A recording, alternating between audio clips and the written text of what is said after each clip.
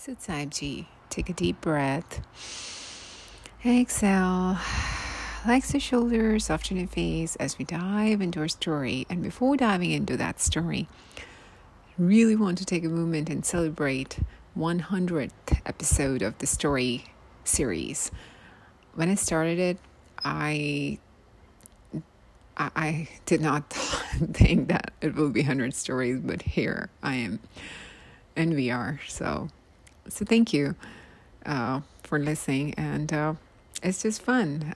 But before I start my next series, which is a question series, I'll be taking a few days break just to gather all the questions and come up with, the series that will actually be helpful. Some question answer series. Monday is when I'm planning to come back. So, coming back to our story, that's enough information, right? So, this story is kind of diving into that question answer series type of a preview type of story. So, there was this monk and tons of disciples and then our students. One time, they had a visitor. The visitor asked this question from every single disciple or student at that monastery, that why, if everything is so predestined, if everything is so much set in stone, the destiny or fate, why then as a human I should be doing anything? I mean, like, why not just kind of like sit back and let the life pass in front of you? Why am I even trying to do something which I may not be able to get to? Or why I'm trying to run after the things which are not supposed to be or not in my fate? Why?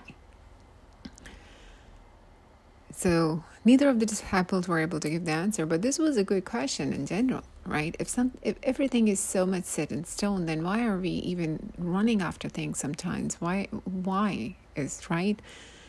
So finally this all the students, they were having their own debates or their own discussions. Nobody is able to give a very satisfactory answer to this visitor. Finally, the question reached the master monk or the teacher. Teacher brought everyone in the same room and along with that visitor. And he started to answer the question. Teacher said, the why is not important. How is important. We all have certain time on this earth, this planet, or wherever we are. How are we spending that time is important. Why are we there? What's going on next? Is it waste of time, energy, this and that? That's not important. How is important. Because we all are creators